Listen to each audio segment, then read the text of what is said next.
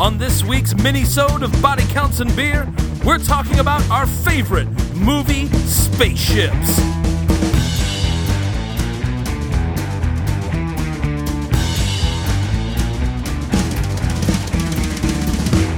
Hello and welcome to a very special mini-sode of Body Counts and Beer. I'm Mark Rosenthal. I am Patrick Bromley. I'm still John Rooney. And today, in honor of next week's podcast where we discuss the 1996 Will Smith, Jeff Goldblum, Bill Pullman, Mae Whitman classic Independence Day, we're talking about our favorite movie spaceships. I can't shake them. Whoop, whoop, whoop, whoop, whoop, whoop. Danger, Will Robinson, danger! Was that the Jetsons? It sure fucking was, that buddy. Yep. Technically not a spaceship because it just goes into the upper atmosphere of our Earth. Also technically a space car.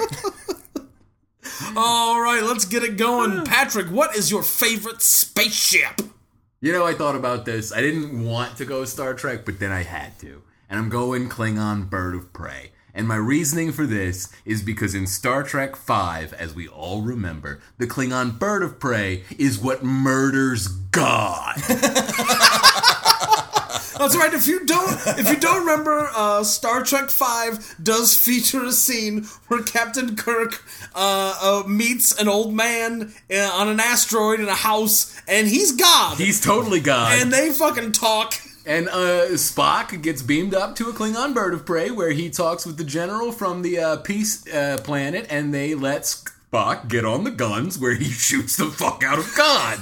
God then blows up. God's planet then begins to collapse in on itself. Kirk is quickly rescued, and I assume God is dead.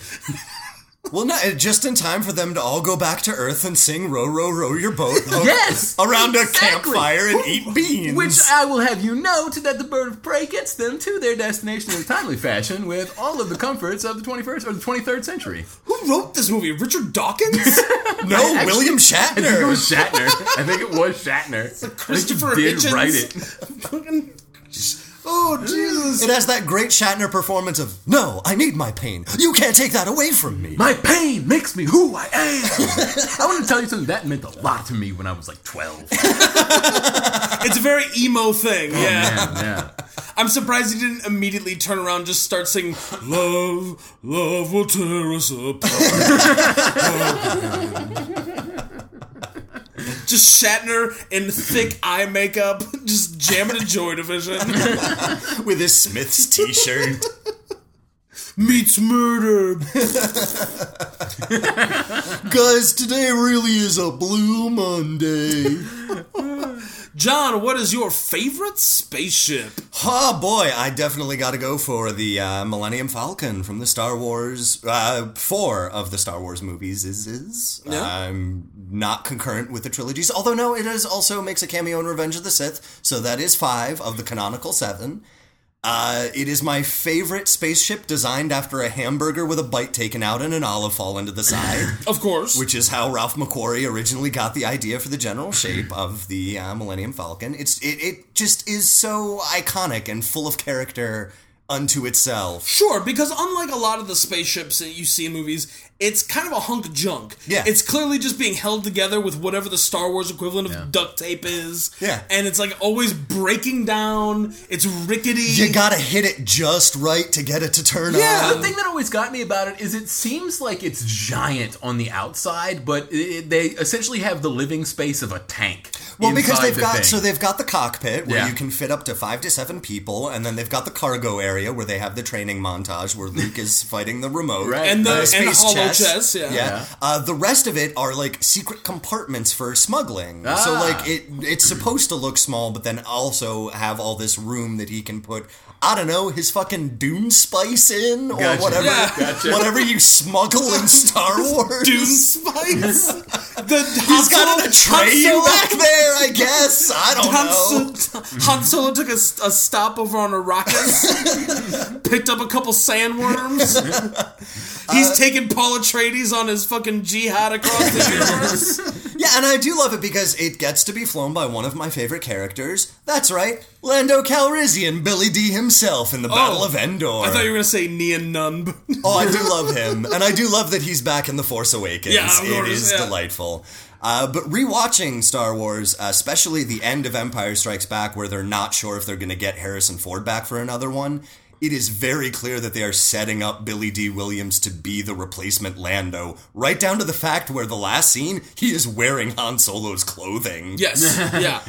But I almost kind of want to see that Return of the Jedi with Billy D. as the Lando character, or as the Han Solo equivalent, Yes. because he has such an interesting story in those movies where he's shitty smuggler turned, I guess, ruler of Cloud City Bespin, where they've got the Tabana gas tanks. Well, he's a city planner who just kind of got a little over his head, like Mr. Roboto.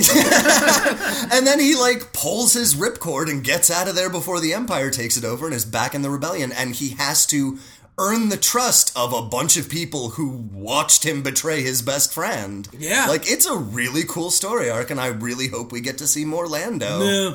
I like the Millennium Falcon because despite its being just the most rickety of rickety ships, it's also the fastest ship.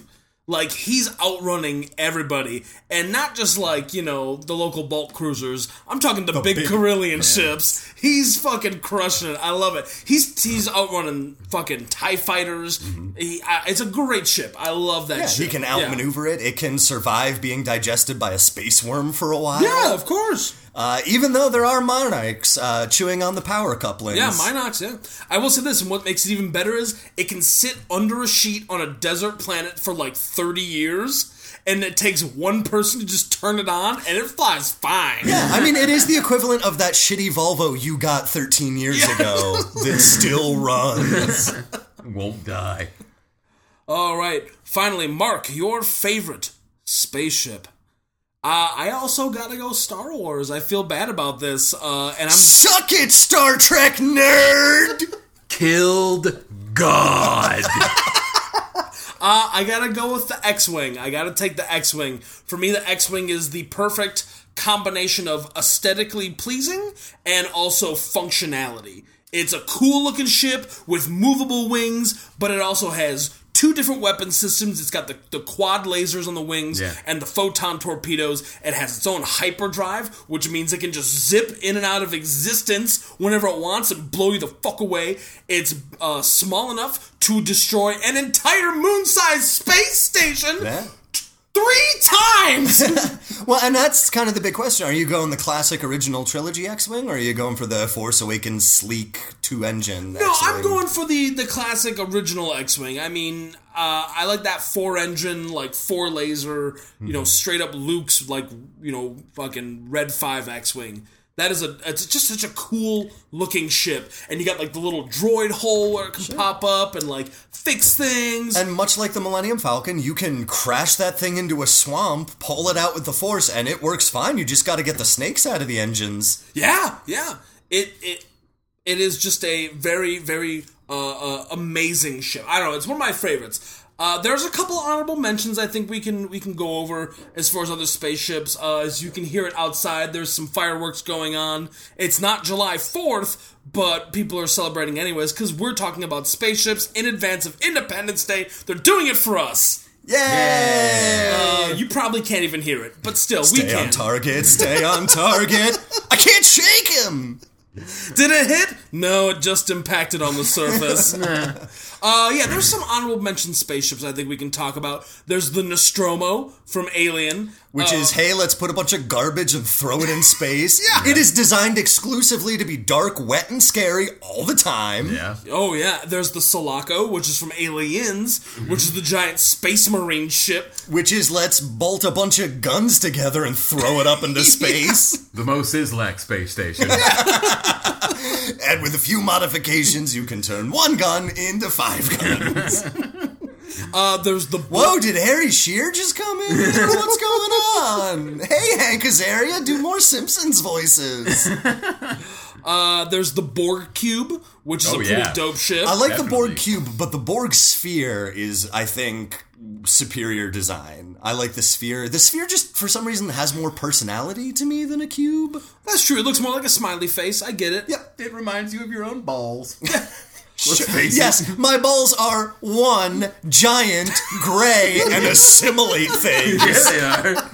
It also comes out of a larger cube when it's being destroyed, travels back in time, and recreates first contact. I mean, I understand, listeners, that John has taken a sarcastic tone, but everything that he's described is completely true. It's factually accurate. This is just how my voice sounds. I mean, actually, that's also factually accurate. Yeah.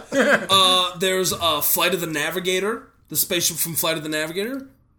I'm going to be honest, the only thing I remember from Flight of the Navigator is the red wagon. I have no idea what's in Flight of the Navigator. It's a dumb kid who gets kidnapped by a spaceship, and it's got a dumb little eye that comes out in the middle of it that talks to him, and they fly around the cosmos, and when he comes back, it's like 20 years later, and he's been missing. Fuck you guys for not knowing Flight of the Navigator. How about the tiny little robots with batteries not included? They're basically spaceships. I think I need to initiate a vote of no confidence in Mike's leadership of this podcast. Listeners, I would like everyone to know that I don't know what the fuck Flight of the Navigator is, and I did not consent to that being honorably mentioned. You know what? The ETs seconded your motion, John, so it's passed. No one knows what Flight of the Navigator is. No confidence in Vote now, me. vote now, vote now. One more ship I want to mention. The Serenity from Firefly. That is a really nice Is a design really ship. cool looking ship. Anyone else? Everyone else got an Alan? I just real quick want to say, because I have a soft spot for just the Zip Pow Flash Gordon aesthetic of it, but I absolutely love the design of the Planet Express ship from Futurama. Yeah. It is just iconic and stupid and wonderful. It's great. Yeah. It's fantastic. Definitely. It's very good. The Enterprise, I guess, Of course. it's all right. Doesn't need to be mentioned. Whatever. It's the best ship always. I don't know. Yeah, I'm with John on this one. I do like the fact that its big dumb plate can separate from its big dumb, like, high five arms.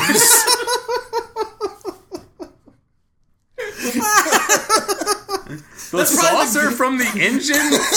Is that what you mean? No, he meant the big dumb plate separating it from its big dumb high five arms. That's what's in the blueprints, Patrick. Read the Star Trek technical guide sometime. I have. I'm sure that's true. So for another special mini-sode, I always say special. They're not special. We do them all the time. Every moment with you guys is special. Oh, that's very sweet. I'd like to take a vote of no confidence on John. Seconded. Motion passes. This is outrageous. Where is the proof? John, please Brexit from the podcast. For another mini-sode of Body Counts of Beer, I am Mark Rosenthal. I am Patrick Bromley. I am John Rooney with so many more Star Wars prequel lines. And once again, I am Mark Rosenthal being assimilated into John Rooney's ballsack. Thank you very much. Good night. Body Counts and Beer is Patrick Bromley, John Rooney, and Mark Rosenthal. Please subscribe to us on iTunes, SoundCloud, or Stitcher Radio. Like us on Facebook, follow us on Twitter at BodyCountCast. Check out our Tumblr at bodycountsandbeer.tumblr.com and email us at bodycountsandbeer@gmail.com.